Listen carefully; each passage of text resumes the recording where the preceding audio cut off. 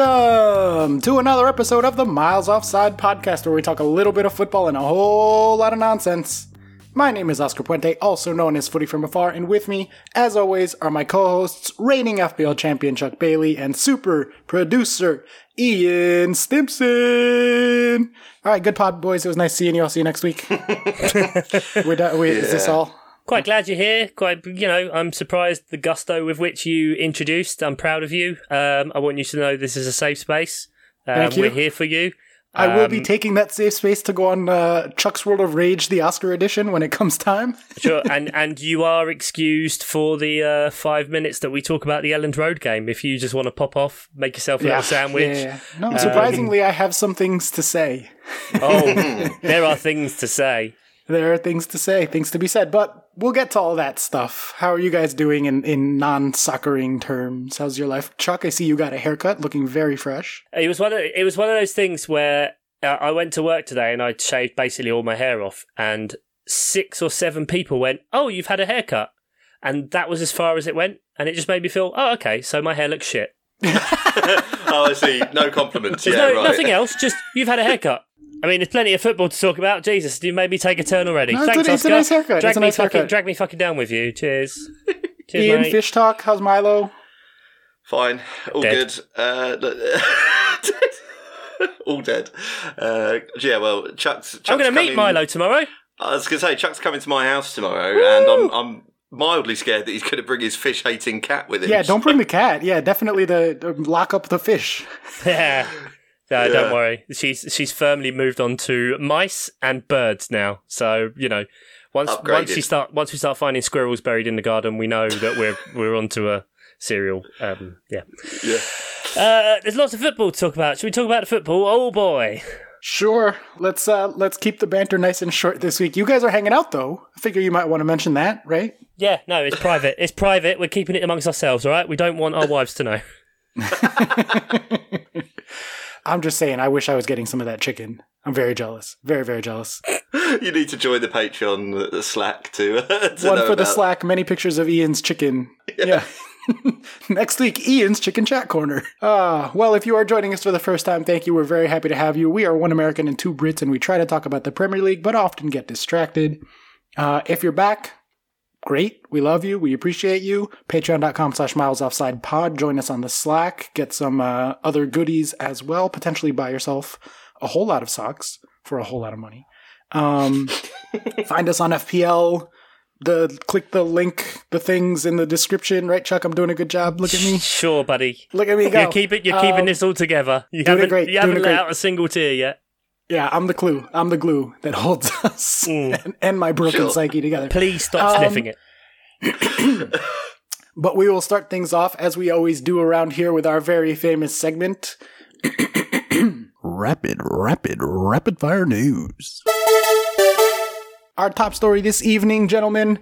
Elon Musk is gonna buy Manchester United. That's right, we are only here with the big stories. A tweet from August 16, 2022 reads, "To be clear, I support the left half of the Republican Party and the right half of the Democratic Party. Also, I'm buying Manchester United. You're welcome." He then went on to say, "No, this is a long-running joke. I'm not buying any sports teams, although if I were any team, it would be Man U. They were my favorite team as a kid. Congratulations, Man United fans.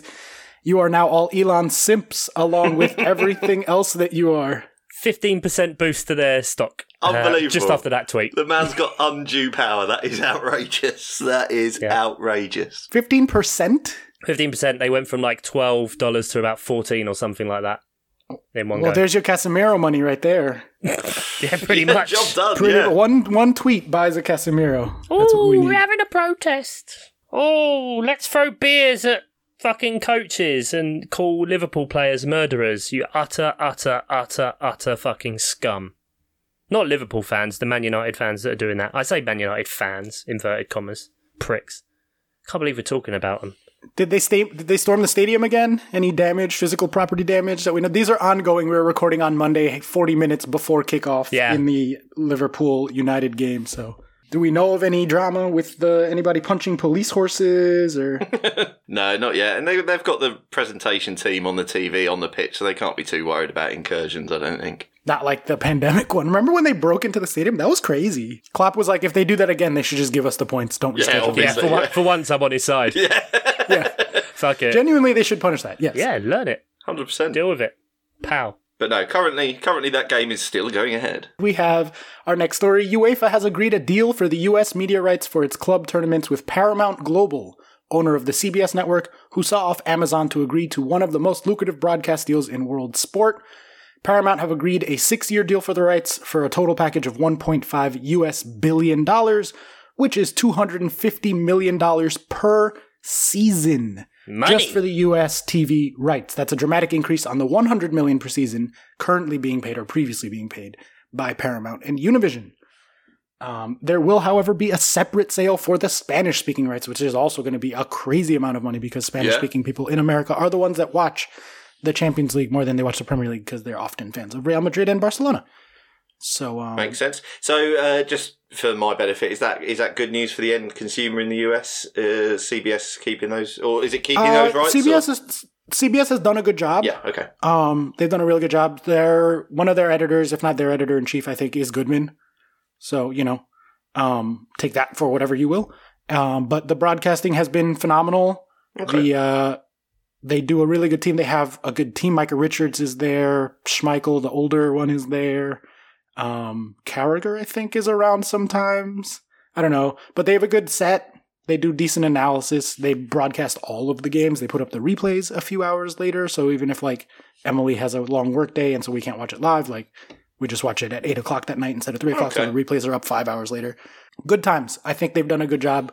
The Golazo show, El Golazo, is a good show if you want to watch all of the games happening kind of at once. They do a good job with that as well. So I have no complaints. I hope they don't jack up the price because that is a huge upgrade. And I'm already paying for specifically just Champions League for this streaming service. I don't watch anything else on it. And I believe this is Barcelona's 17th lever of the summer is convincing Paramount to double and a half their investment in the Champions League. Yeah, and give it to them up front, of course. Immediately, so we can spend it on registering players. Still can't register Jules Koundé. Marcos Alonso is technically still a Chelsea player also. Yeah, because they wanted a swap deal with Marcos Alonso and Aubameyang, and they're like, no, we need the cash. They're still going to sign Marcos Alonso, but they're like, we need the cash first. Oh, it's fucking basket cases. I don't know, there's 8 days left in this window for them to sign a whole lot of players who might be either out of contract or maybe going somewhere for free or something. I don't really know how any of this works. It's going to be an interesting week. To be sure. How are you feeling about the U.S. Champions League rights? Does it make you jealous? Is there a pretty good broadcast situation over there? Like, what's the deal with the rights over there? Well, BT get it, and every game's on TV for Champions League, so it doesn't make any difference, really. None of them are on Saturdays, so none of them are blocked, and so every game is on every channel all the time. And for the group stages, they do goal shows as well, which are really good with decent journalists, James Horncastle, Rafa Honigstein, Julien Laurens. BT Sport do a really good job on that. And they'll be commentating on it and talking about it whilst also cutting between the games as they go, as opposed to normally on those shows in this country where you're just watching people talking about the games for 2 hours because they can't. Do they have James Richardson on there to do all sorts of terrible puns as well, or is it just the rest of the people from his podcast? He's there with his beard. There you go. Amazon does keep a strong relationship with UEFA for the record. They already have the deals in the UK, Germany, and Italy, and that will continue. So, woo! Billionaires. Elon keeping it. That's Bezos. Going with the soccer, but not the Man United, because they're not in the Champions League. I don't know if he knows that or not. But you got the wrong billionaire. That was Bezos, but never mind. They're all the fucking same, aren't they? They're all the same. Recession. God. Next story! Woo! Liverpool fans will have a legally binding role to play in the club's decision-making process for the first time after a contract was signed to officially launch the new supporters board. It is the result of 16 months of consultation between club officials and fan groups in the wake of the Super League debacle. The commitment to engage with supporters will be enshrined in the club's Articles of Association, which future-proofs the relationship even if owners Fenway Sports Group sell up. The supporters board will have the power to veto any further attempts to sign up to a breakaway league, and there will be an open dialogue with the club on a wide range of issues such as ticketing and the match day experience. There are 16 representatives. They are in place for 2-year terms at a time. This is pretty revolutionary, I think, having it officially in writing and future-proofed that fans have a say in the decision-making process. We found out that the Premier League has spent as much money as every other league combined. That's just Nottingham Forest, by the way. So who needs the Super League? We are the Super League. We have the Premier Super League. Long live the Super League! Yeah, the Super League is dead. Long live the Super League. Exactly. I don't trust anything future-proofed because anything can be changed. Lies. Literally anything can be changed. They're making their own rules, so it's, I don't think anything's future-proofed, and I'll believe it matters when you see it. An open dialogue about ticketing or prices or whatever could be, these are the prices we're going to set, and the fans go, well, they're a bit much, and they'll go, yeah, that's an open dialogue. Doesn't mean anything's going to fucking change. I had an open dialogue with my mom on many things in high school. Very two-way conversation, but it fucking ended the same, Mom, can I? No. All right, well, thank you for having this open dialogue with me. Exactly. So I don't mean to be negative because, good things, I guess, but we'll see. We will see.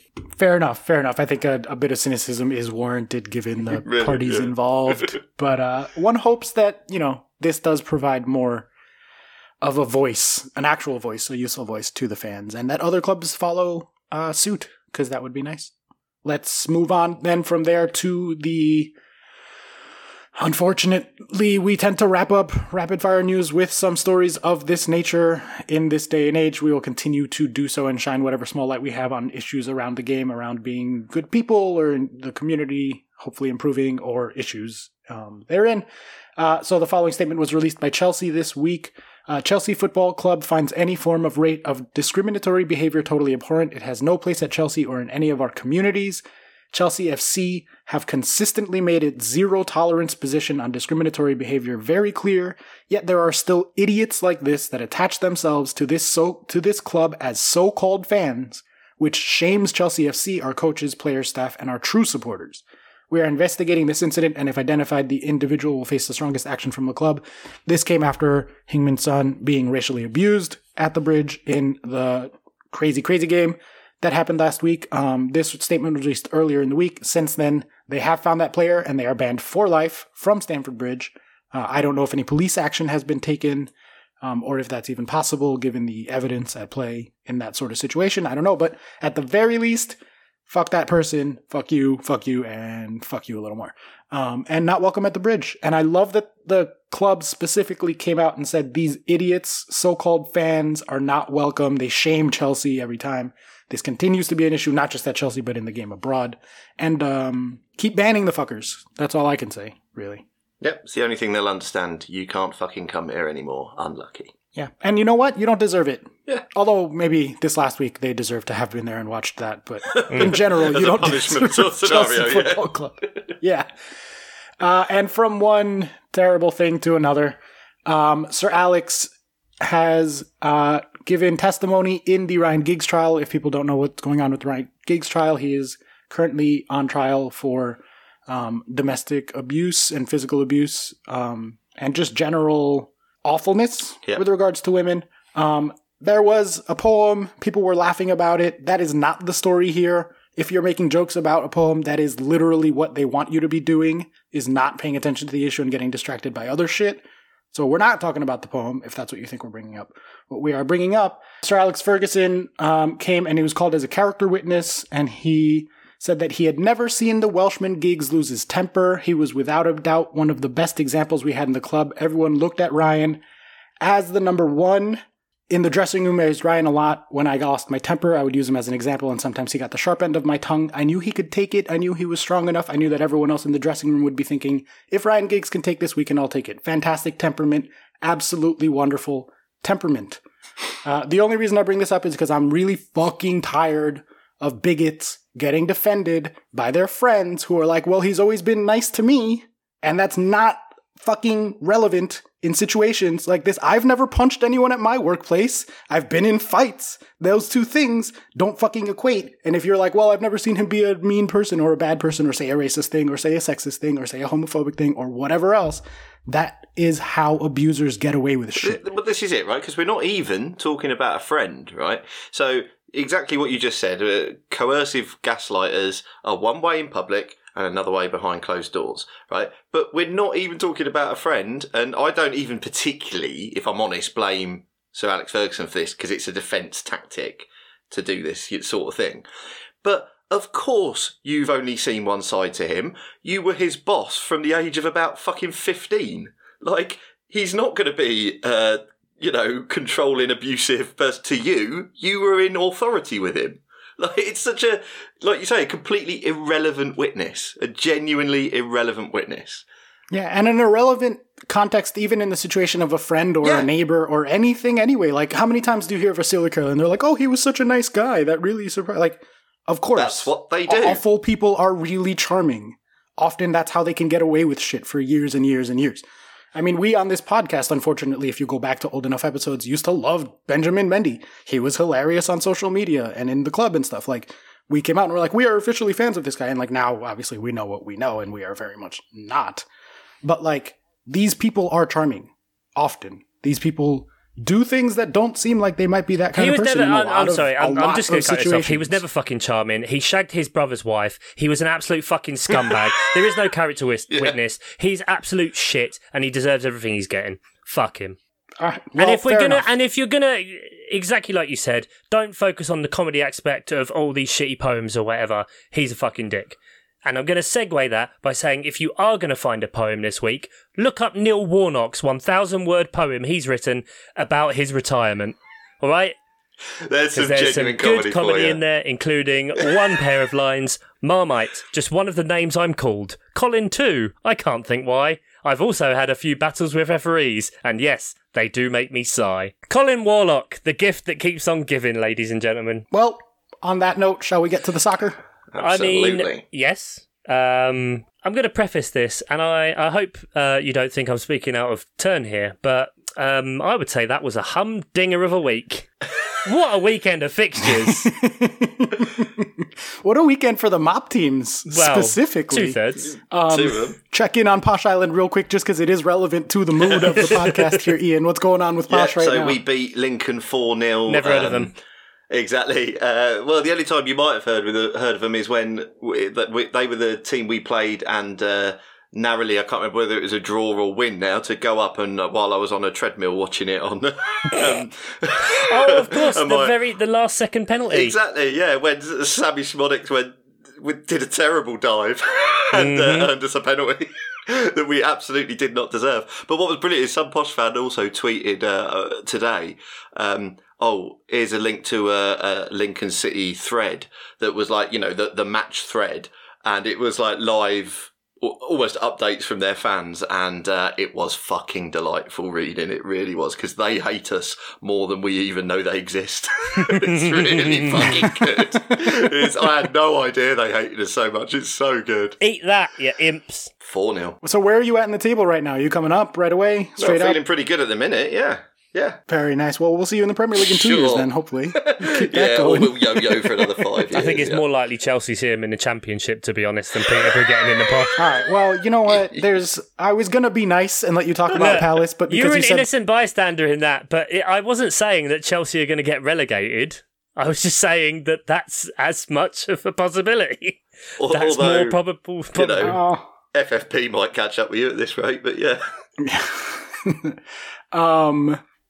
Fair enough. Well, let's. Where do you want to start, mate? Where do you want to start? Yeah, I don't know. Ian was happy with a 4-0, so do we go to Chuck's happiness or do we go to my misery and then go back to Chuck's happiness to sort of like balance it out? Do we want a turd sandwich? I think we want a turd sandwich. We want a turd sandwich. All right, well, then let's go straight to Sunday, August 21st at 14 p.m. /9 a.m. /6 a.m. if you're on the West Coast. I hope you slept in and didn't wake up for this one if you're a Chelsea fan on the West Coast.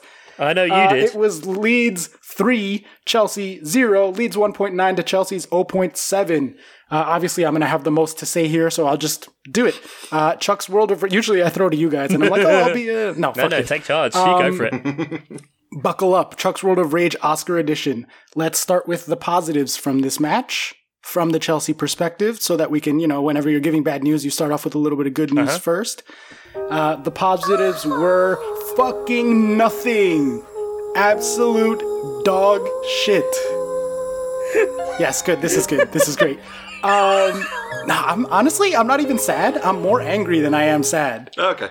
Like, fucking, what was it? 3 years ago when we bought Kai Havertz, I was like, oh, he's really talented. This is really good. But maybe we should have spent that money on our central midfield because Jorginho, Kovacic, and Conte won't last for forever. And that's when Frank Lampard was like the manager. Mm-hmm. Still haven't bought any central midfielders in that time. If anything, we seem to have lost a few who are in other places, like, for example, Billy Gilmore, RIP, doesn't even have a squad number. Still technically at Chelsea. Or right wing back, for instance. Yeah. Look, we got destroyed. We got destroyed and we deserve to. And Thomas Tuchel is either a fucking moron or so passive aggressive that he's a fucking moron. And either way, he's a fucking moron. I'm so fucking angry at him. Because, like, we have Cucurella could play at center back. We have Trevor Chalobah. We have Aspi. Well, you might not have all Trevor didn't Chalobah. Start so that we could put Reece James there so you could have fucking Ruben at right wing back? Question mark? That's not a thing. Conor Gallagher and Jorginho, not a midfield. If you had looked at literally any of Conor Gallagher's numbers, we've been saying it on this fucking podcast, and we're not that smart. He is not a central mid. He does not know how to pass the ball. You think generally when you're trying to play games and win and score goals and do things, that the ability to progress the ball from your defense to your attack is probably kind of an important thing to be able to do. If you want, for example, Kai Havertz to have more than 1 or 2 touches in the match, got to get the ball up there. That is not something that the central midfield was at all set up to be able to do. Jorginho needs a mobile runner who can do tackles and move around him. And Conor Gallagher is a lot of things, but he is not that. Jorginho had no one to pass to. He had the least passes of any game in his Chelsea career. 27. Jorginho, 27. And that is because Conor Gallagher, nowhere to be found to receive that ball. I keep saying Reece James. Ruben on the right wing back. Surprise, surprise, not in the right place. If you're not going to get ball progression from your central midfield, that's what Reece James is around for. We do it through our right wing back sometimes. That didn't fucking happen because he chose to play him in center back. We have Chilwell. Chilwell's healthy. You could have started him so you could put Cucurella at center back so you could put Reece James where he belongs on right wing back. Nope, none of that. All of these options were options that we had that he chose to go with a very weird lineup. And then beyond that, when I saw that lineup an hour before kickoff, I was like, man, I really fucking hope that this is a 4-3-3 or a 3-5-2 or a 4-4-2 or whatever, some sort of situation, and not just our regular fucking setup with Jorginho and Conor Gallagher in midfield, because that's not going to fucking work out. Hey, look, a midfield that doesn't know how to keep the ball, that can't keep the ball, is getting pressed and counter-pressed, and chance after chance after chance is coming through the fact that they're just losing the ball as soon as they touch it. And, surprise, they also can't get the ball forward. It was fucking terrible. It was terrible. Everyone was bad. Mendy, what the fuck are you doing? Like, what the fuck was that? But, like... Dare I say... And Tuchel came out after it and was like, Gea-esque. oh, we had a good plan. We should have won if we had put our chances away. We were in complete control of the game. And I'm like, what the fuck game were you watching? Because we were never in control of any seconds of that. So it was set up from the beginning. I was going off in the Slack and on the mop chat separately from the Slack also about how fucking angry I was before the game even fucking kicked off, and 10 minutes in, immediately I was like, well, this is a fucking train wreck. I probably shouldn't watch the rest of this. And then look how it fucking went. Yeah? Any catharsis there at all? Yeah, actually, I do feel a little bit better. It's good. Okay, It does feel good. I mean, I can't believe, like, Jesse Marsh, when he saw that team lineup, must have thought all of his Christmases came at once, because he was always going to play the same way, because that's, you know, they're starting in their foundation and moving a little bit differently to how Bielsa worked, where it was very much man for man, as opposed to now working as a team. And you see a midfield which, you know, I watched Conor Gallagher all last season and have watched the media and people who don't watch Palace with all of their discourse about how he's going to play an XYZ and how he's going to be great. Like, he does not work like that. He does not exist. And thank God, now in his first start for Chelsea, which I do feel bad for him because he is a Chelsea fan and he really, really wants to make it work, and fair play to him. But I also think he needs a bit of a reality check that if he's going to play for a manager who is dogmatic in the way he wants to play, even to the fault of setup, exactly like you said, Oscar, I can't believe he moved Reece James to right centre back to play an injury prone that it isn't seemingly equaling his best as a right wing back in Rubin, to then play a double pivot of Gallagher and Jorginho where possession goes to die, and then having Cucurella as a left wing back playing off of no one. It's Koulibaly making stupid fucking mistakes to get sent off. Ugh. That's outrageous. Yeah. Now, you mentioned Chalobah before. He's getting loaned out. They're trying to loan him out. You've got all these issues at centre-back. Aspi is clearly a bit past it. Over the last, you loaned out Levi Colwill was part of the Cucurella deal. He could have potentially done a job. You sold Fikayo Tomori, who's just going to pick up a new deal with AC Milan. You got rid of Mark Gay, who's been doing absolutely fantastic at Palace. And it's just... How many right backs have we fucking sold in the last couple of years too? Emerson is now going to West Ham on loan, I believe, or maybe it's even a permanent. I can't remember. And you've got this manager who, anyone can look at that team and see it wasn't going to work. You called it, I don't have an expert knowledge of football tactics, but adjust, surely. Play a 4-3-3 with those players. And I know, and we did adjust at halftime and looked a little bit better, but the game was fucking gone. It was by gone. then. And Leeds did an excellent job, and I think Marsh celebrating that first goal so vociferously was testament to the fact that that's obviously part of the game plan, is push them and press them back and have Edouard Mendy fucking channel his inner David De Gea to make an absolute schoolboy error. And you could tell that he didn't know where the players were going to be because no one was where they should have been.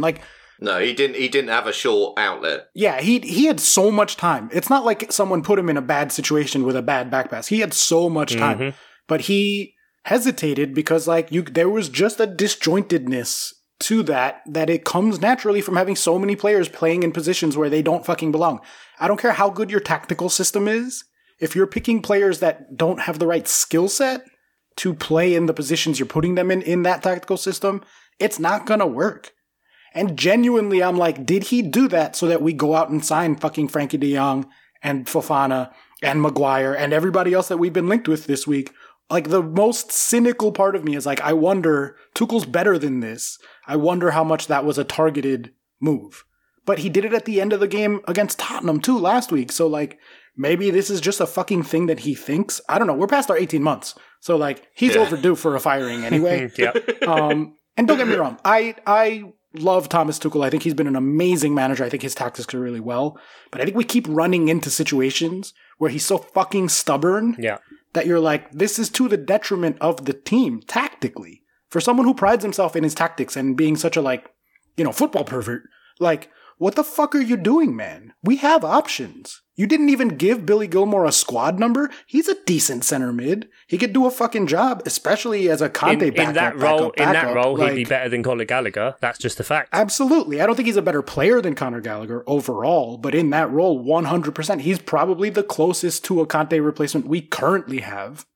That's not to say that he's anywhere near that level by any means, but in terms of a tactical setup and his skill set, that's what he does. Give him a fucking minute. Play Reece in central defense. He used to play that in the championship. Play Trevoh Chalobah at center back. What the fuck happened to Trevoh? He was great last year. Mm-hmm. And now all of a sudden Tuchel's no, we need to buy every center back. We have a couple that you're not using. So you can't have your cake and eat it too. Yes, I think we should make some signings. Maybe our first 11 could stand to improve, especially with how injury prone Conte is and Kovacic is now. And all of that shit, right? Mm-hmm. I tweeted that Liverpool don't work without Trent and Virgil, and Chelsea don't work without Conte and Reece. And we saw that. Conte not being there is 100% the original problem from which everything else that went wrong in that game stems. But fucking help yourself out, man. He didn't do anything to try to he did the opposite of good things. I'm so fucking mad. Nope, never mind. The catharsis is gone. I'm back to angry. I don't know. Ian, what do you think, man? It's hard to argue with anything you've said because the stubbornness, I think, is genuinely a problem. Because if a monkey like me watching it can see the very basic problems that you had from the start, it was clear. Like you say, it was clear to you from the formation and the personnel that he was trying to slot into those, square pegs, round holes scenario. But from my point of view, just the game starts, you start watching it, you go, well, this isn't working. But, we'll get to half time, I suppose. before we make any real changes to the system or anything.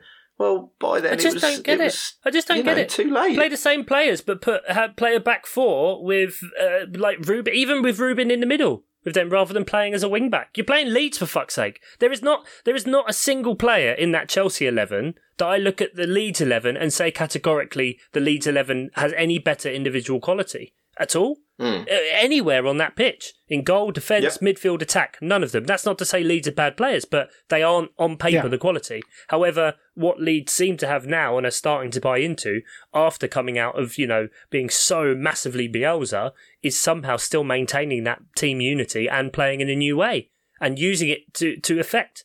And we're seeing this with multiple teams across the board. Fulham are playing like that. Brentford are playing like that, it seems. Brighton are staying like that. Palace as well. Newcastle. There are enough teams in there that can cause issues for the big clubs, and we're seeing that early at the minute. And with the amount of fixture congestion they're going to have, I've mentioned a couple of times Man City, and probably the others are the same, but because Man City have a stupid friendly with Barcelona in the midweek, they don't have a single week where they aren't playing in the midweek from now until the World Cup. Like, it's mad. It's absolutely mad. And so if you do get on a bit of a tilt and can't fix things, it can unravel fairly quickly, I think, this year. And you can see a lot of issues, and I joked about it before, and Chelsea just being used as the example here, just simply because of the result and what we're talking about now. But one of these teams could find themselves again in the 13th or something like that after quite a few games. You look at Liverpool and United, who kick off in 10 minutes. One of them's lost both games and the other one's drawn both games to start the season. It's mad, absolutely mad. And all of those have been probably fair results if you look at it, especially the United ones, because they're fucking awful. The Liverpool ones, there's a few bits in there and they're really showing some quality. But this league now, man, Oscar, you joke about, we're the Super League. Look at Nottingham Forest, 16 players, a lot of money spent, and decent quality players, man. Aston Villa bought a load of quality early and it doesn't seem to be clicking. Brentford are making smart signings and always will. Leicester still haven't done anything yet. It's a bit weird. Southampton have bought a load of players. Arsenal have obviously improved in areas and are clicking. Spurs still seem like they're not quite kicking on yet to the potential that we thought they had this season. Even Wolves, who knows? They're changing their tactical style and they're buying highly rated players. Well, I think Wolves are a perfect example too, because players that would have gone to Benfica or Porto or the best teams in Portugal or even a higher mid-table team in Spain are going to Wolves now. There's a reason that Wolves is a Portuguese team, basically. It's because they can get all of these players who, instead of going to Benfica, are going to a mid-table, lower mid-table Premier League team. The 12th best team in the Premier League would probably finish in the Champions League in most countries. Yeah. Maybe not, I don't know, Italy. Italy's pretty tough. But how many spots do Spain get? That last spot for Spain could be gotten by fucking random Premier League club, for sure. But this is the thing. It almost feels like, though, that the top six haven't cottoned on to this yet. Because...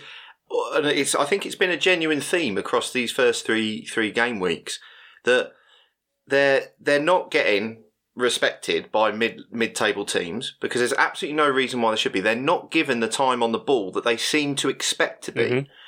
Chelsea seems surprised by Leeds' press, and when it happens again and again, you've got to stop being surprised by it. Yeah. And it's happening to a lot of bigger teams, especially the first half Fulham-Liverpool. 100%, you could see that, and everyone, I think, was like, "Holy shit!" And it seems like Fulham are just going to play this way. Yeah, they were absolutely stunned by Fulham's press, and that's how. Certainly, while energy levels are high after a fairly easy pre-season with no tournament and things like that, it might be more the first half of the season than the second half of the season. But we've seen it a lot, and the bigger teams have got to stop being surprised that they're not being given the time on the ball, because I think that was the biggest thing with Chelsea. They were bad in possession, but a lot of it was because Leeds were bang on them as soon as they couldn't string two passes together without a Leeds player on their shoulder. I don't think, to be fair, I don't think they could have done it without the Leeds player. Possibly, as well, judging by that sentiment. And I think that's interesting. And of course, it's early days, and we've got to talk about something, and we're only 3 games in. But it throws up interesting questions that we've got big fixture congestion before, and then, the bigger the team, the more players they're going to have at the World Cup and potentially going deep in the World Cup, depending on what the formations of the countries are that get far in those competitions. And so, nothing's a given this year. I mean, but it's fun. Like, it's been really fun so far. And, the personal involvement aside, obviously, for Oscar in this one, like, Newcastle being 3-3, like... Yeah, speaking of teams getting caught with their pants down, big teams, I mean, fucking hell. Granted, like, a lot had to happen there, and Newcastle still performed well and just went at them, and were showing that, and Alan Saint-Maximin had absolutely had the game of his life, I think. That was incredible to watch. To go 3-1 up, even if it is, Almiron falling over into the ball and Trippier pulling out a worldie, and City, Phil Foden seemingly never just wanting to pass to a fucking Norse god in the middle of the box. He's one more of them from being fined a week's wages, I think. Yeah. Oh, yeah. Yeah, I think so. I noticed it right away, too. I was like, oh, Chuck's going to say something on the pod. He should have laid it off. There's a picture of side by side. The one last week is the exact same. And this one, the carbon copies, just play the ball. You've got to have faith that this guy's there. And then, later in the second half, they realise, oh, shit, we've got this guy. And he scored and nearly got another 2. There was fine margins there. City easily could have been 2, if not 3 up before Newcastle scored. But I guess we're talking about this game now. If we want to do the XG, fuck it, we're here. Yeah, sure. Newcastle 3, Manchester City 3, Newcastle 1.8 to Man City's 2.7. So in the sports washing derby of helping for Newcastle to get a draw out of this, but like 1.8 against City is hard. Most teams are not going to do that. Yeah. I mean, not everyone can keep clean sheets against City as well, though, so it's difficult. It is really difficult. Newcastle are fucking annoying me, man. Yeah. Because they've got all the money in the world and they're being really fucking smart with it. And it's really, really irritating me. Like, they haven't splashed a shit ton of cash. I mean, they're saying they can't, but I'm pretty sure there's ways they could have done. They've added some decent players. Eddie Howe seems to somehow be working. And it's really confusing to me, and I don't like it. They've just bought João Pedro, apparently, or I'm not sure. I've seen a couple of conflicting reports from Watford, who I think is another good addition, especially with Callum Wilson, what his injury situation is like. Dan Ashworth, I've mentioned before, who was the sporting director at Brighton, who obviously did a fantastic job in building up their way of buying players from relatively unknown teams and leagues and selling them on for profit. And it's just really frustrating me, because if they're going to turn out these performances and play well and be well run, like, once that money starts coming in, they'll just be into a top 3, I think, potentially, once they start actually putting, like City did. Because City's highest transfer is still nowhere near your Chelsea, your Liverpool, your Manchester United records, but they seem to consistently spend about between like the 40 to 60 mark, I guess, on players, and just continuously get quality. And I think if Newcastle are going to emulate something like that, they're definitely going to go down that route versus the Manchester United route, that is just scattergun and whatever and fan led. And so, off the back of having a massive fan base, a City that absolutely gets behind them, yeah, I can really see how this Newcastle project sports wash, as it were, or whatever, they're actually being fairly sensible as massively oil-rich clubs go. We're 2 years away from them from going on a European tour, potentially the Champions League. Like, the London teams should be looking over their shoulders, and Liverpool and City need to keep doing what they're doing. We're not that far off, but they're not there yet. But that was a good performance, and I think it shows again that, like, these better teams. I mean, you go to like Tottenham, right? You go back to the first game of the weekend. Tottenham 1.5, Wolves 0.8, Tottenham 1-0 on the scoreline. Like, it took Spurs getting to the second half and like really radically changing the way they were playing, because they looked bad in the first half, and I think they were lucky to like not be losing at halftime. I take everything back I said about Everton-Chelsea. That Everton-Chelsea was exciting compared to this game. Fuck me. It was awful. Awful. I think Spurs' first shot was a header from Harry Kane in the 45th minute against Wolves, man. They just weren't, again, just not stringing anything together, and it's really weird. Maybe it's because we were, I don't know, as an entity, we're a bit too high on Spurs or anything like that. And, you know, my thoughts about Wolves are fairly well documented. And, you know, yes, they are still performing shit this year. They've scored as many as 1 goal. Yeah, bad times. But I mean, I'm sure Conte will shout it into them, and they'll start clicking again. Especially, you know, we remember how fear-inducing they were down the stretch last year.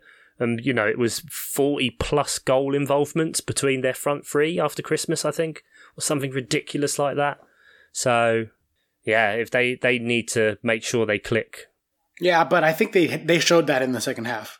I think they must have gotten a fucking talking to and a half because Perisic came out, and Perisic specifically in the second half, 45 minutes into his debut for the club, was running that show. Like, just chance after chance, run after run, just a menace. And the fact that they only ended 1-0 and that they generated 1.5 after doing fuck all for the first 45 minutes is pretty impressive because, like, if you double that, it's 3, which is as much as Man City. They were good. That second half was good. And I think if they can, like, find that consistency, if Perisic can play more and start to really find his rhythm in the team, then that boring first half notwithstanding, like, I think this was a pretty good result and a decent performance for Tottenham. But they do need to be careful because, like, teams don't have 45 minutes to warm up to a game anymore. Mm-hmm. Like you guys said, there's not that fucking time. Like, you have to do it and you have to do it quick. And they kind of maybe, if you're being mean, got away with one there. Because they offered nothing in the first half, but they were very good in the second half. Yeah, I think considering the number of shots Wolves had and to not generate one just shows how much, you know, Wolves couldn't penetrate the block that Spurs had. You know, they were pretty much always just speculatively shooting from outside the box. Yeah, we call that the Ruben Neves special. Exactly, yeah, but Ruben Neves normally scores them. But they, you know, it remains to be seen. You know, Mateus Nunes, who we mentioned, Pep Guardiola, take from this what you will, because I'm sure he said that about Nathan Redmond as well, said that he's like one of his favourite footballers in the world and thinks he's one of the best footballers in the world.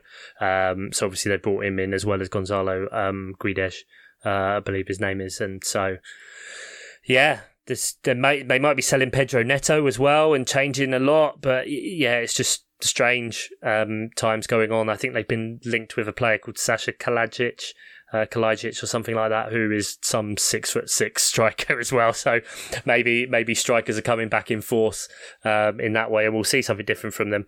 Even if they're just playing a different formation now, they are playing a 4 at the back, at least in attack, or 2 at the back, versus having the 5 in defence, and maybe they're just adjusting to that. But also it's Wolves, so I just don't like them.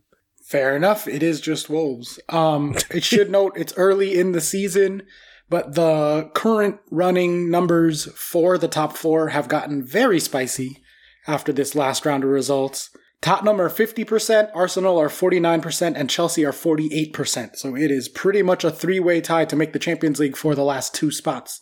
One of those teams is going to feel very aggrieved. And that fits with what we had said pre-season.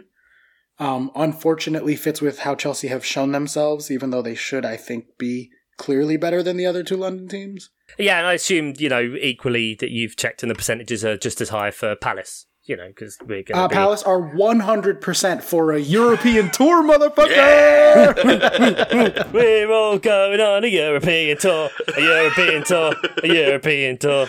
Queuing at the border because we fucking voted out pricks Brexit.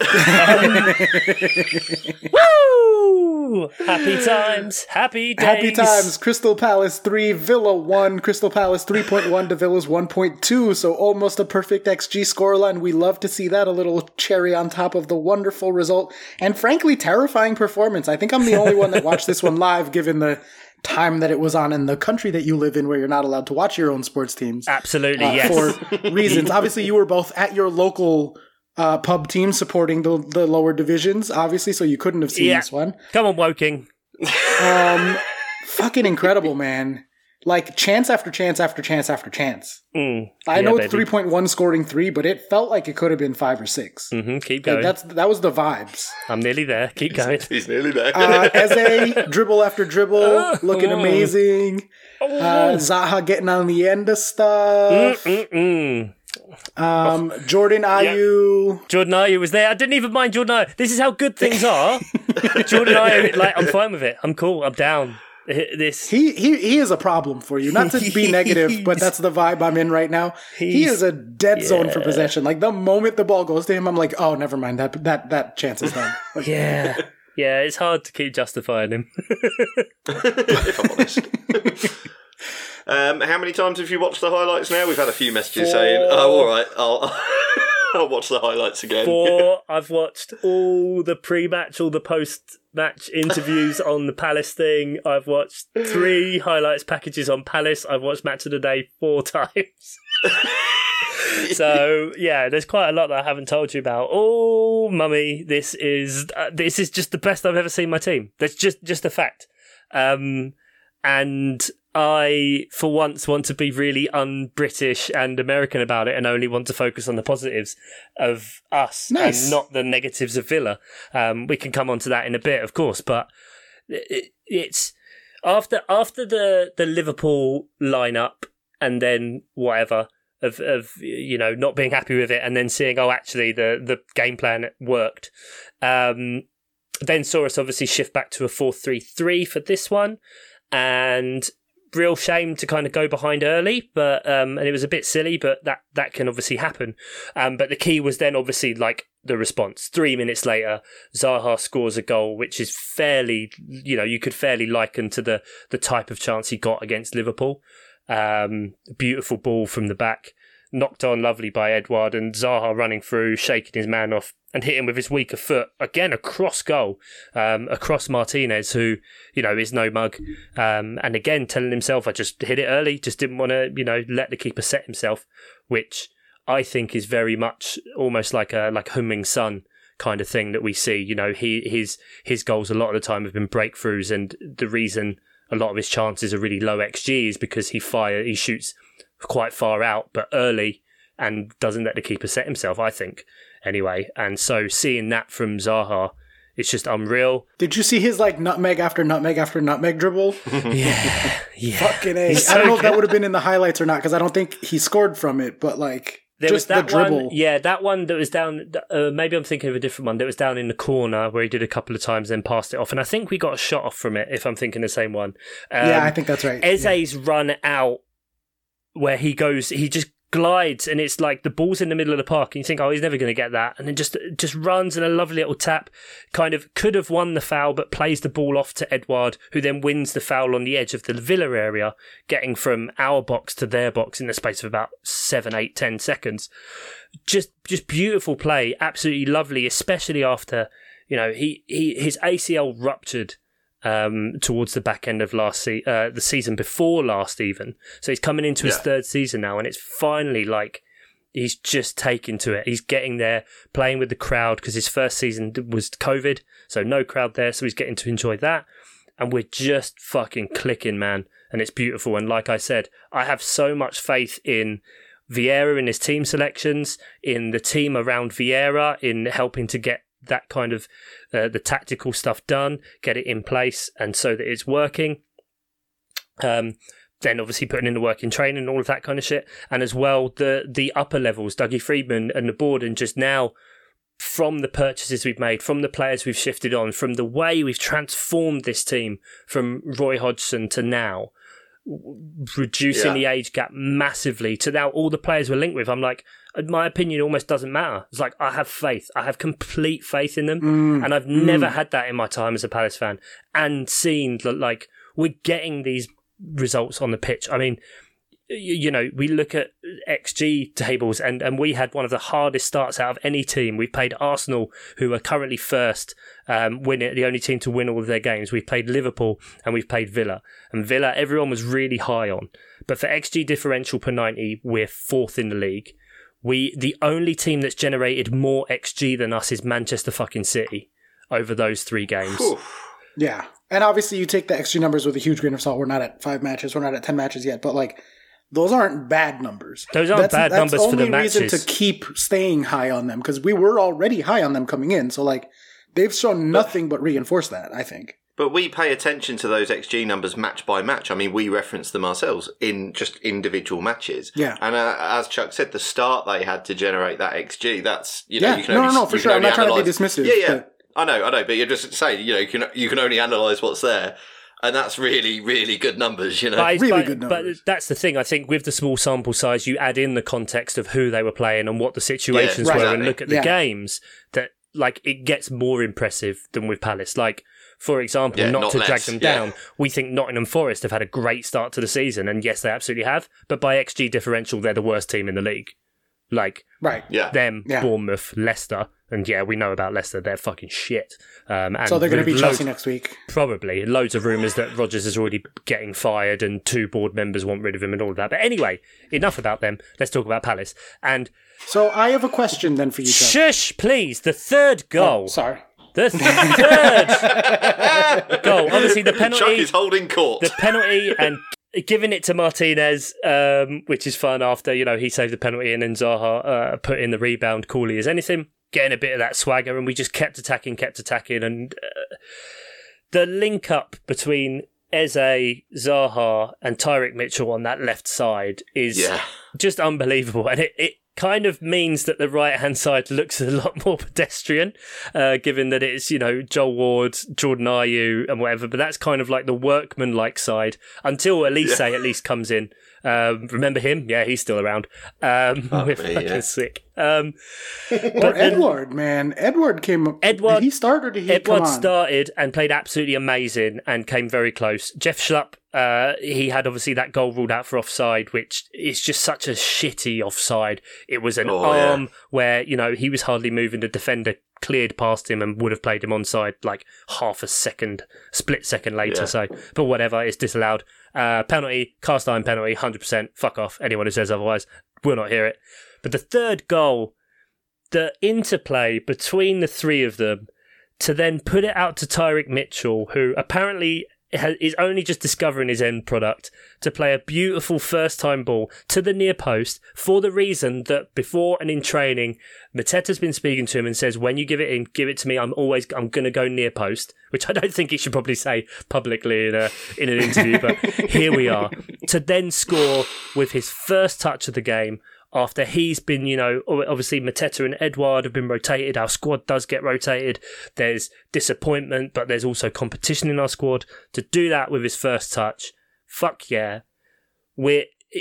Unreal. Just absolutely unreal. And so great to be a part of. My dad got a season ticket for the first time this year in donkey's years. Oh, nice. And I'm so fucking jealous that he gets to go every week.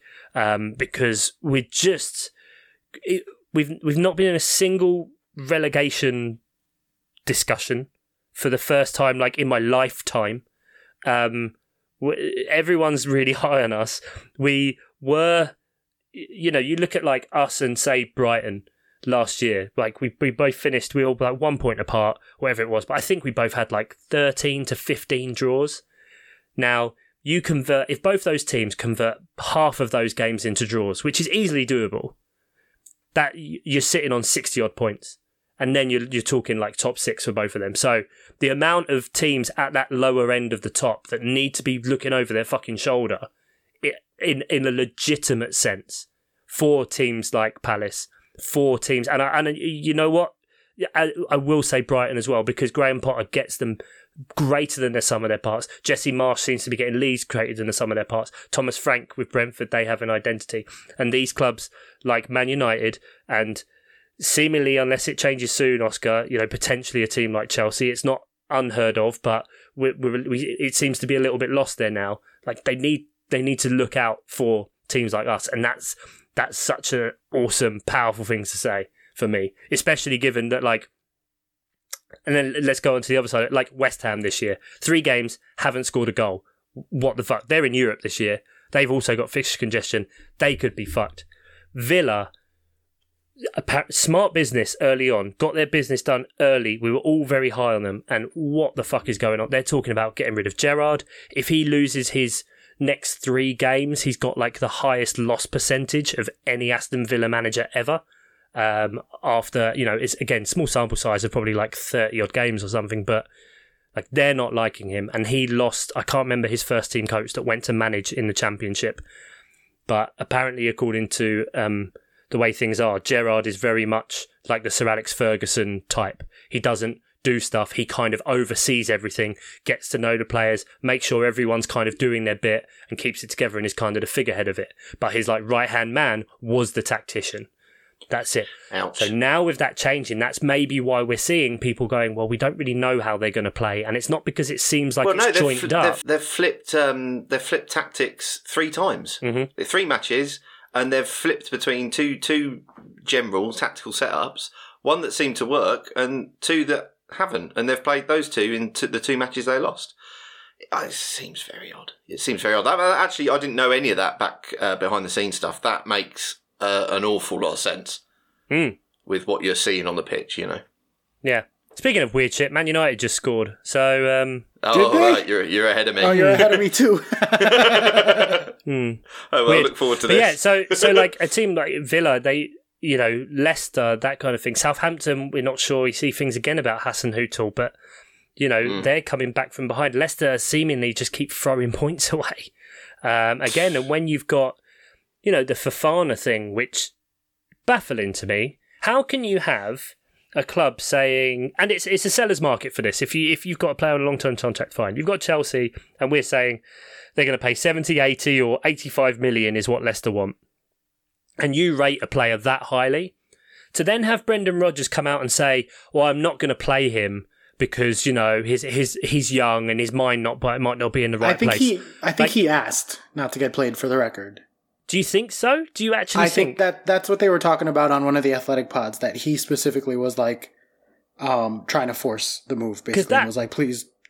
That feels more believable than you saying, here's this £85 million young defender who's absolutely excellent and our best defender, and we're not going to play him because we don't actually think he can mentally handle it. That to me, from Rodgers, was absolutely insane. Like, these guys are professionals, and if you do think he's 85 million quid, surely he does have the mentality to be able to deal with playing a game of football when you get into it. I think they are going to sell him to us. I think they're just going to wait till it's like late enough that we can't play him against them this weekend. So like they'll sell him on like Saturday night or whatever. But, right. Okay. Like they're holding out. I want to go back to something because it was the question I was going to ask, and you kind of naturally segged to it. We then continued a conversation beyond it, but going back to Palace for a second, you said that like the Chelseas, the Arsenals, the Tottenhams should be looking over their shoulder. The other mid-table teams like are frankly falling behind a little bit. So my question to you is, at what point do we transition from, oh wow, look how good Palace are, this is awesome, this is great, they played so good, they're getting points from these hard fixtures, to holding them accountable for expectations? Given that they finished like 5th unexpected last year and that they've looked so good so far this year, we're talking about a European tour. I'm not really joking when I say that. Like, we say it jokingly, but I think that they are one of the 6 best teams, one of the 5 or 6 best teams in England. And I think that like at some point we transition, and I don't want to be the asshole who's like, oh man, you know, especially on this pod, because like it's not my team to have that stance on, but like, you as a fan, at what point are you like, no, we should be beating Villa, and if we don't beat Villa, I'm angry. Not, oh, I'm so happy we looked so good against Villa. I don't know, because I've always kind of felt like that about teams that are of a certain thing, and you know, and you miss the opportunities. But that's kind of why the mid-table teams stay the mid-table teams, and the lower league teams stay the lower down teams, and the top 6 are the top 6 teams, because they beat more of the teams they quote unquote should. Right. And I think at this point, we can comfortably say that Palace are better than those teams and should beat those teams, like week in and week out. I wouldn't say in terms of a broader narrative that this season should be that season. Okay. I think you've still kind of got a free pass in effect, because it's the second year of Vieira. That, you know, there were no expectations last year, anywhere. And now there's a bit more. There is definitely a bit more of an expectation to improve and do better than next year. Now, that doesn't mean that there's light years to go to qualify for Europe, be that just or actually like fully deserving it. I maybe start to level it if let's say we finished 8th this year, solidly 8th, again, maybe potentially a little bit underperforming, and then we go into next season, just to kind of focus maybe on the future proofing of it. You know, we're trying to buy in players now to cover for when we lose players next year. Like Zaha's contract runs out next year. We're in the last year. Now, who knows? Maybe he'll sign another one. For me, right now, we can obviously buy a couple more players, maybe another centre mid, maybe a right back or another attacking player that can play on the left-hand side. Yeah. But also, if we got like Zaha and Vieira to sign a new contract, that would also be great. Because Elise, Eze, Zaha, there's going to be potential for all three of those, two of those for us to be receiving big bids for them. And like, we're not a big club. We're not, I say it about Brighton. Brighton, yes, they've been really smart, but it took a £300 million owner loan to get them there. We don't have that. We don't. We got 90 million the year before last on, but from John Textor, a lot of that did go on players, but that also went into the academy as well as some of the Aaron Wan-Bissaka money, so that our club is debt free effectively to keep running and keep operating, because we've got one of the smallest stadiums in the league, and we're not big. So potentially, if we do start seeing bids come in for those players, it's about future proofing it, and so that's why I may be a bit not too committal on saying that there is more of an expectation. I think that's fair. That's totally fair. I'll legitimately say that, like, outside of the top six, we've got one of the top three best squads, which means that, definitely the most exciting. That means I think that probably there's about 11, 12 teams that we should beat. Fair enough. But so who are those other two then? I'd say probably Brighton and maybe West Ham, because they've just not clicked, I think, at the start, but there's some weird shit going on there. I know you're in a good mood because you're saying nice things about Brighton. Yeah, because, the Patreon's, coming in and Eric Meyer being nice to him. But, I think at some point, at least once, I have to kind of be fair on it. But there are also a lot of teams that are doing good things that can happen. But again, it's really early days across the league. But no, how many teams go to Europe? Without the shitty one that's not even the Europa League. 8 now, I think, because of the way it changes. I think you'd say 8. As many as 8. Well, I don't know, but we're gonna win. We're gonna win the FA Cup, so it's fine. Well, that's also true. No, that's ours. We're finally that's gonna what win. I really want. I really want at least one decent cup run. I want another deep run in that I don't see why we can't. That going alongside a league campaign, that's all amazing experience for our players, without having the huge amount of fixture congestion of a club that does get into Europe just yet. Because I don't think, we'll need to add quite a bit to our squad, and I'm hopeful that we can add a bit more in now, so that when the bids do come for other players, and then we get that, we're not getting rinsed because people know we've got that money, if you see what I mean. We're just like, okay, we've lost, let's say at the minute we're being linked to Ismail Assar. Okay, well, Zaha's gone, but we've just got Ismail Assar that we can play on the left wing.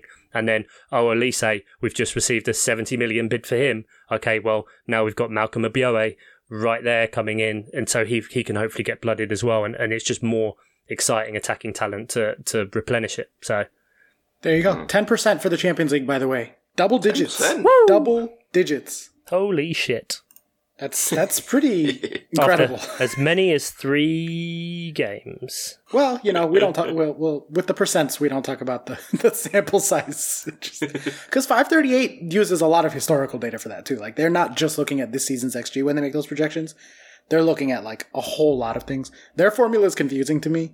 I've tried reading about it, and it's not. I don't know. I'm not really sure how they come up with those numbers completely, but they are numbers. And they are numbers that say that Palace are 10% to make the Champions League. So, can we stop talking about soccer now? We can talk about FPL. No. Oh, God, no. And with Man United scoring, it's even worse. Nope. No serious players had a good week, Oscar. No serious players had a good week. Yeah, only the casuals have had a good week, only the Oscar. Casuals. Well, this casual's continuing to extend his lead at the top of the MOP host. The MOP mini league. The MOP host mini league. We should make a host mini league just so I can be in first place in something. That would be nice. Just the 3 of us. But we're not giving a Burnley of the week this week, although I will just... Mr. Simpson, actually, can you cue the jingle for me real quick? Ooh, they're better than they ought to be. Burnley of the week. The Burnley of the week this week is Manchester United, because whatever result they get, they don't deserve it. They deserve nothing but misery and suffering. So it will be an undeserved result by its very nature. Even a loss would not be disappointing enough for them. How are they winning? They're up 1-0 though. Sancho goal. That's nice for him. I know, and they like have looked decent for it. Look, surprise, surprise, you know who's not there, and they might be creating stuff. Who knows? Milner is shouting at everyone. His own players, their players. He is an angry man. Old man shouts at cloud. It is very much that vibe, yeah. So FPL, though, we should mention the top 10 in the league and promo it and whatnot. we should. Oh, fucking hell. Trent Alexander-Arnold got a yellow card and has conceded against Man United. What is my life? Yes, we have a league. Join it. You'll probably finish above me. This is how I've changed this week. The code to join is DG63MA, or you can click in the show notes just down there, and you can join these guys in our top 10. 10th place, Owen Carr with Wheeze Wanderers. In 9th, Oyesena Olusegun. Apologies if I pronounce that wrong, with Akobo FC. 186 points we're looking at in the top 10, which is pretty decent. 8th place, Gerald Griffith, Zaha, oh yes. 7th, Diego Delorio, Darwinista Evolution. 6th, Atletico Bourneville, Lynn Hammer. Number 5. Lynn got in touch, actually, because we've been checking our pronunciations with the Patreons, but it's Lynn Hamer. Hamer? Yeah, Lynn not Hammer. Hamer. Lahaima. Yeah. Atletico Bourneville. In 5th, Oscar's best mate, Guatemalan Cafe Magic, Uber Rodriguez. Vamos Chapines! Oi! In 4th, I still can't read his team name, it's Vin Lee. In 3rd, he's dropped from 1st. Oh, Sam Van Dam, Sam Danby. Here comes the Son. 2nd, Saphira Gold. Go! Thank you. With Fulham Till I Die FC on 205 points, but currently on 206 points with a 49-point game week, which may as well be 100 with how shit this one's been. This week, bloody hell. Chris Smith with Chicken Tikka Mo Salah, baby. Oh, I'm so glad that team name's top. 206. Yeah, so glad it's still a thing. It's been a thing for donkey's years. It's great. I love it. With all due respect to the Patreons in that top 10 and any other listeners, I am very clearly rooting for Guatemalan Cafe Magic. So let's do it. Come on, you got this. What about the three of us? Should we talk about our points this week? Or do you guys not want to? Talk about our points? Scroll. Oscar, you are in 26th in the league on 168 points. Scroll. Ian, you're on 35 points with still pending moderation and 159 points. And I scroll, and below Nate Whittam after insulting his team on how many? 23 points this week, 153 points. Horland Oates. Hubris has hit me hard, baby. I'm not a happy bunny in FPL world, but my fan tracks is going really, really well in draft. So, I don't want to talk about fan tracks. Well, oh no, that was 2 weeks ago. This week was good actually, despite the Chelsea result. I'm yet to pick up a win. Ian, come on. I'm trying as well. I'm really trying. Be better. I'm really trying. Quiz Wizard. Yeah? Do we have a quiz? Oh, we have a fucking quiz, all right. I can't even tell you how excited I am for this. Quiz time. I am quiz. Quiz guy. Quiz. The word quiz in the song. Bluffer quiz. It's time for Bluffer. Bluffer quiz. Is it a bluffer? Bluffer time. Quiz it's time. a bluffer. Gentlemen, the Patreons have been talking, some of them have been going back and listening to old episodes. Oh no. And talking about how, I only got here such and such year. We should go back and listen to the back catalog. And I believe it was Jeff. Sorry if it was someone else. Jeff looms large in the mind after the Spurs game a couple of, like last week or whatever. Mm-hmm. Who said you really should go and listen to the Bluffer trilogy episodes from the pandemic. I don't know how much you guys remember because this was a long time ago, a whole ass pandemic ago. Not at but all. We did 15 categories per episode for a trilogy of episodes, a total of 45 categories. Okay. In that time. Yeah. We are doing a trilogy of bluffer categories. I'm telling you in advance, you can go back and listen to those 3 episodes and memorize all the answers I'm not gonna if do you that. want. I have chosen 5 from the 15 per episode. Best of 5. Obviously, we're not going to do all 5. Ian just shit himself. Oh my god, I'm so confused as what's happening right now. So are we redoing those categories, or are we Yes, doing absolutely. a bluffer on what the Updated. categories were? Updated, so like, but yes, those same categories Oh god. from those episodes. So, on the very first time we ever played The Bluffer, we had 15 categories. Some of them, Ian, were fucking terrible, and some of them were really How good. dare you? Unbelievable. Okay. So I've chosen 5 of them. Mr. Stimson, I just made fun of you, so I'll go to you first. From 1 to 5, just pick a number, and then that'll be the category we do. 1. All right, 1. The list of Premier League Golden Boot winners. There have been 25 different humans to win the Golden Boot since 1992. Obviously, there are more seasons than that. Some people have won it more than once. Of the 25 humans to win the Premier League's Golden Boot Award, how many can you name? I will say 7. Oh, I was going to do the Oscar bid first. Oh, sorry. All right, we have 7. Chuck, can you do more than 7? 10.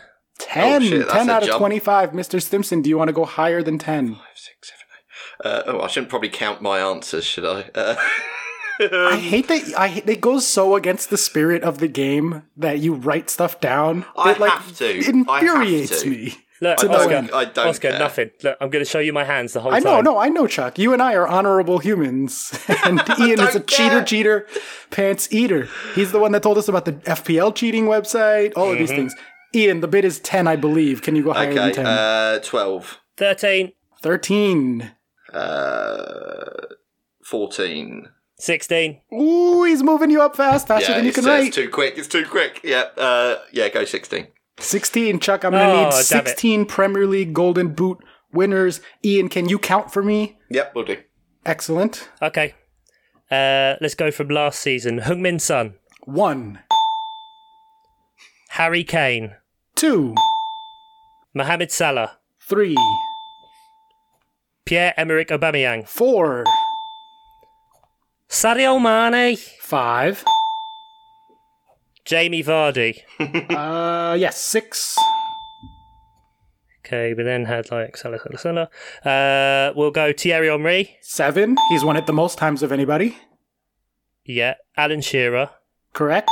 8. Halfway. Kevin Phillips. Kevin Phillips is always a good one.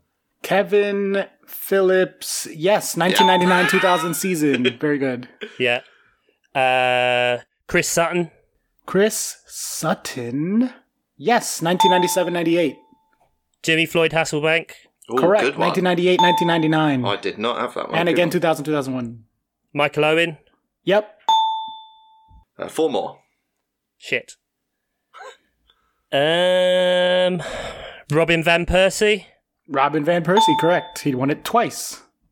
Cristiano Ronaldo won it. Cristiano Ronaldo did win it, correct. He who shall not be named won it in 07-08. 2 more. Dwight York. Dwight York, yes, 1998-99. Good pull. Fuck. Fuck. Rooney. Rooney is not on the team. Wayne Rooney did not ever win the Golden Andy Boot. Cole. Why did I say Rooney when Andy You Cole? could have had Andy Cole, Teddy Sheringham, Dion Dublin, not someone I've ever heard of. Dion Dublin, Ruud Van legend. Nistelrooy, the one and only Didier Drogba. How dare you forget him? Yeah, no, I went Tevez, stupid. Timitar Turvatov is up there. Oh, I got So did I get a annoyed spit at myself right now. I had all of those in my head, and I said Rooney. That's tough. Dickhead. That's tough. I'm angry. Them's the breaks with the bluffer. So point to Ian. I'm on tilt. Ian, he's on tilt. Chuck, you pick the next category, and now 2. it is from 1 to 4. 2. 2, very good. Wait, what? It went from 1 to 4. Because I closed the tab, so now there's 4 tabs. Okay. Yep. We have Mr. Bailey. 22 host countries of the Men's World Cup. Oh, Chuck's very good at this.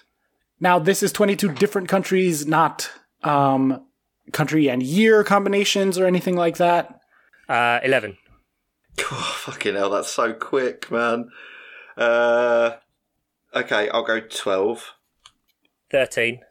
Actually, it's 19, so I don't know if you guys want to start debating Excellent. over again, No, or it's fine. keep it where it's at. Okay, I mean, I good. don't know why I just bid. Did I just bid 20? If I I think you bid bid 20, I'm probably 13, if fucked. I recall. No, you bid 13. You bid Yeah. 13, Okay. and I'm going to concede and let you go for that. Ooh, Okay. he's banking on you being on tilt, Chuck. I need 13 World Cup host nations. Okay. Russia. Correct. 1, Brazil. 2, 1950 and 2014, two-time hosts. South Africa. Correct. 2010. Germany. Yes, 2006 and 1974 as the title of West Germany. Ooh. 2 countries, so I could have done that. Never mind. Japan and South Korea. Ding and ding, that does count as 2. 2002. Yep. Okay. 2 countries. France, 98. Correct, and also 1938, 50 years apart. USA, 94. Correct, and 2026 upcoming. 5 more. Italia, 90. Yep, and 1934. Mexico. Yep, 1970 and 1986. How many more have I got to name? 3 more. 3. England. I didn't say correct, Mr. Stimson, but yes, England, but come on. 1966. Give me some credit. England. Uruguay. Uruguay, very good. 1930, One the more. very first ever World Cup. First one, yeah. That's about the only fact I remember. Barcelona. Spain. No, that's Olympics. Shit. I said Spain. Ding ding, Spain is an answer. 1982, Spain. It is 82. Oh, fuck. I had 82 Barcelona in my head and then thought, no, that's the Olympics. Woo! Feel the rush. Here you go, 1-1. 1-1. World Cup host category goes What ones did I miss? to Paraguay? Chuck. Argentina, you could have had. Argentina. Did you say Chile? No, I did not. Chile, Sweden? Did you say Sweden and I Switzerland? did not say Sweden and Switzerland. 54-58. And I think that's it. Very good. So we'll close that tab, which means that Mr. Stimson, would you like 1, 2, or 3? I'll have 1. He'll have 1. This is one of my favorites. Oh, dear. Oh, I am no. on Wikipedia to just remove any controversy around IMDb Always and name your situations source. we've had on IMDb before. Here we go. Zac Efron films. Oh, my God. Oh, Jesus. 30 Zac Efron films in theaters, plus 6 released on television. How many Zac Efron movies? This is such an old inside joke that most people listening to this do not get it, but we love Zac Efron on this podcast. I specifically want to see his dick. Ian also, but won't admit it.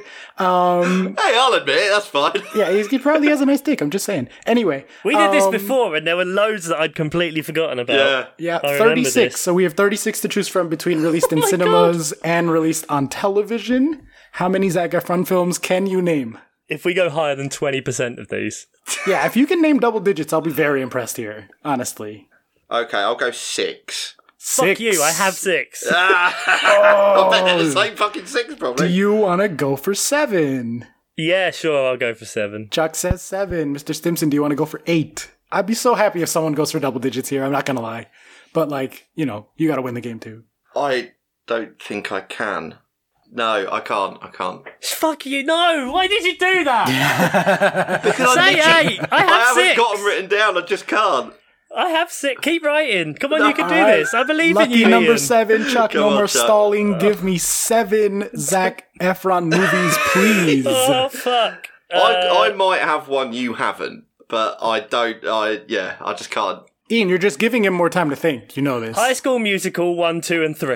Very good. High School Musicals 1 and 2 almost You didn't just- make the list. That's why Yeah. I said television films also. Because otherwise you guys would have been furious. So yes, that is 3 off the bat. 1, 2, and 3. Oh dear, my pain could have been ended sooner. Just the 4 more. I'm definitely gonna get the title wrong. Shockingly evil, wicked, and vile. The Ted Bundy film. Now, that was the one I thought you wouldn't get that I have got. You've got the title in the wrong order, but it's Oscar's the Judge. I'm going to give it to him. Yeah, I that's think pretty that's close. fair, Yeah. It's extremely wicked, shockingly evil, and vile. Yeah. Okay, that's it. You had the right words in there. It's close enough. I'm bad at names, so I'm going to be inclined to let you have that. 3 more Zac Efron movies, please. Baywatch.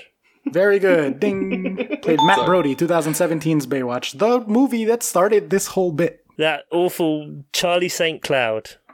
Very good. Charlie St. Cloud, 2010. I did not have that.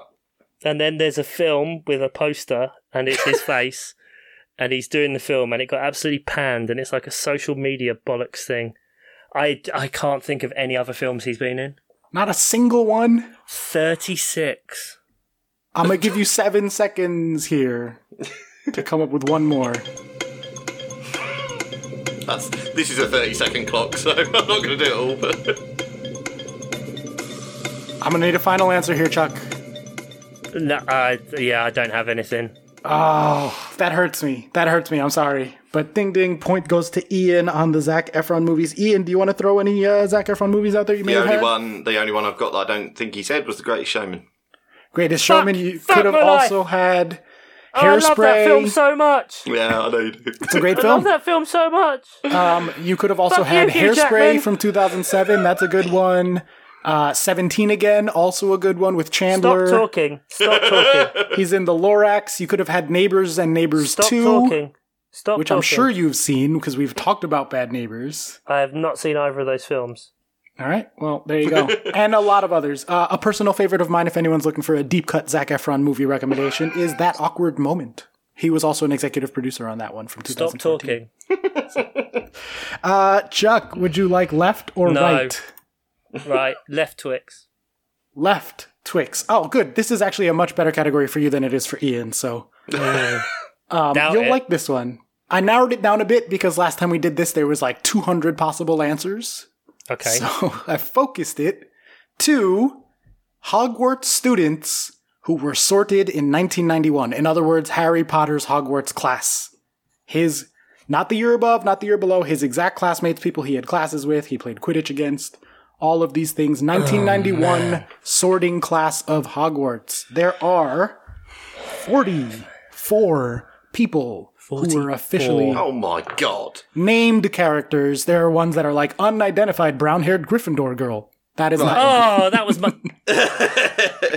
boy who kept a Bezor in his pocket. No, not one.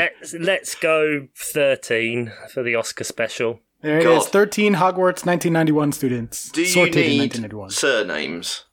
I will decide that, and I will be generous in the moment. Steve. Yeah, like there's someone named Sue. You can't just say random names.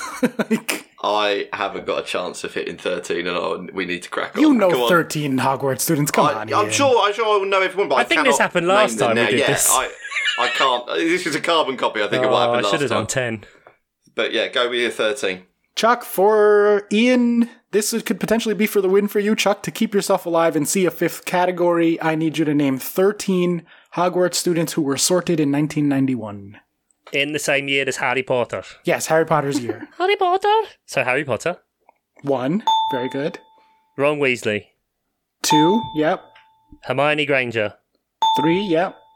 Draco Malfoy. Correct. 4. Can surnames be a thing? There's one Don't person who is only known as their surname. I'll be generous. Well, there's Crabbe and Goyle. Okay, One of them's yeah, I'll called give you those. Vincent. One of them's called Vincent or something. Vincent Crabbe, Gregory Goyle. Yeah, Is it really? Yeah, but they're there you known go. as Crabbe and Goyle, aren't they? they're Yeah. known as Crabbe and Goyle. I'll give you that. Neville Longbottom. Very good. Seamus Finnegan. Seamus Finnegan. Very good. Dean Thomas is number 9. Very good. West Ham fan. Luna Lovegood. No. I'm sorry. Oh, is she is not? younger. She is 2 years younger, I believe. Ian, play your music. Ian with the big dub. Ties it up. 2-2 for the season, Yeah. Ian. The fifth category was current Chelsea players. There are 31, if either of you want to give that a crack. Just Nah, for no one cares. funsies. Who knows? They're probably all out the door now. Bad enough. Yeah, Marcus Alonso is one of the 31 still listed on the website. It won't be up to date by the time you listen. Yeah, All right then. Well, congrats to Ian, I guess. very good. And if you want to study for next week's Bluffer listeners or 2 of the hosts, I'll be doing the ones from the second of the Bluffer trilogy. There are 15, I'm picking 5. Scrolling that far back. Are you It's mad? up to you. I'm just saying, if you really want to get that point, you could just memorize 15 large categories. Yeah. Okay. Some anyway, of them were bad. The threat of Casemiro clearly looms large as Man United are somehow 1-0 up against Liverpool. I despair. My FPL team thanks no one. Anyway, fixtures next week. Woo! Saturday, and then we have a midweek game after that. The next game week after the bank holiday weekend in the UK starts on Tuesday the 30th. So just bear that in mind. Obviously, it might, we'll record when we record. Deal with it, all right? Saturday, 27th of August, we start off with Southampton against Man United in the early. Then your 3 o'clocks are Brentford, Everton, Brighton, Leeds, Chelsea, Leicester, Liverpool, Bournemouth, and City Palace. Wow, 3 big teams just buried in the 3 o'clocks there. Big day. We then round off the day with Arsenal against Fulham. Sunday, Aston Villa or West Ham. Wolves, Newcastle, and Enfo Spurs to round off the week. Plenty of cracking ones. Please remember to join us on patreon.com/Mars Offside Pod. Hit yourself down to the show notes to join the FPL League DG63MA.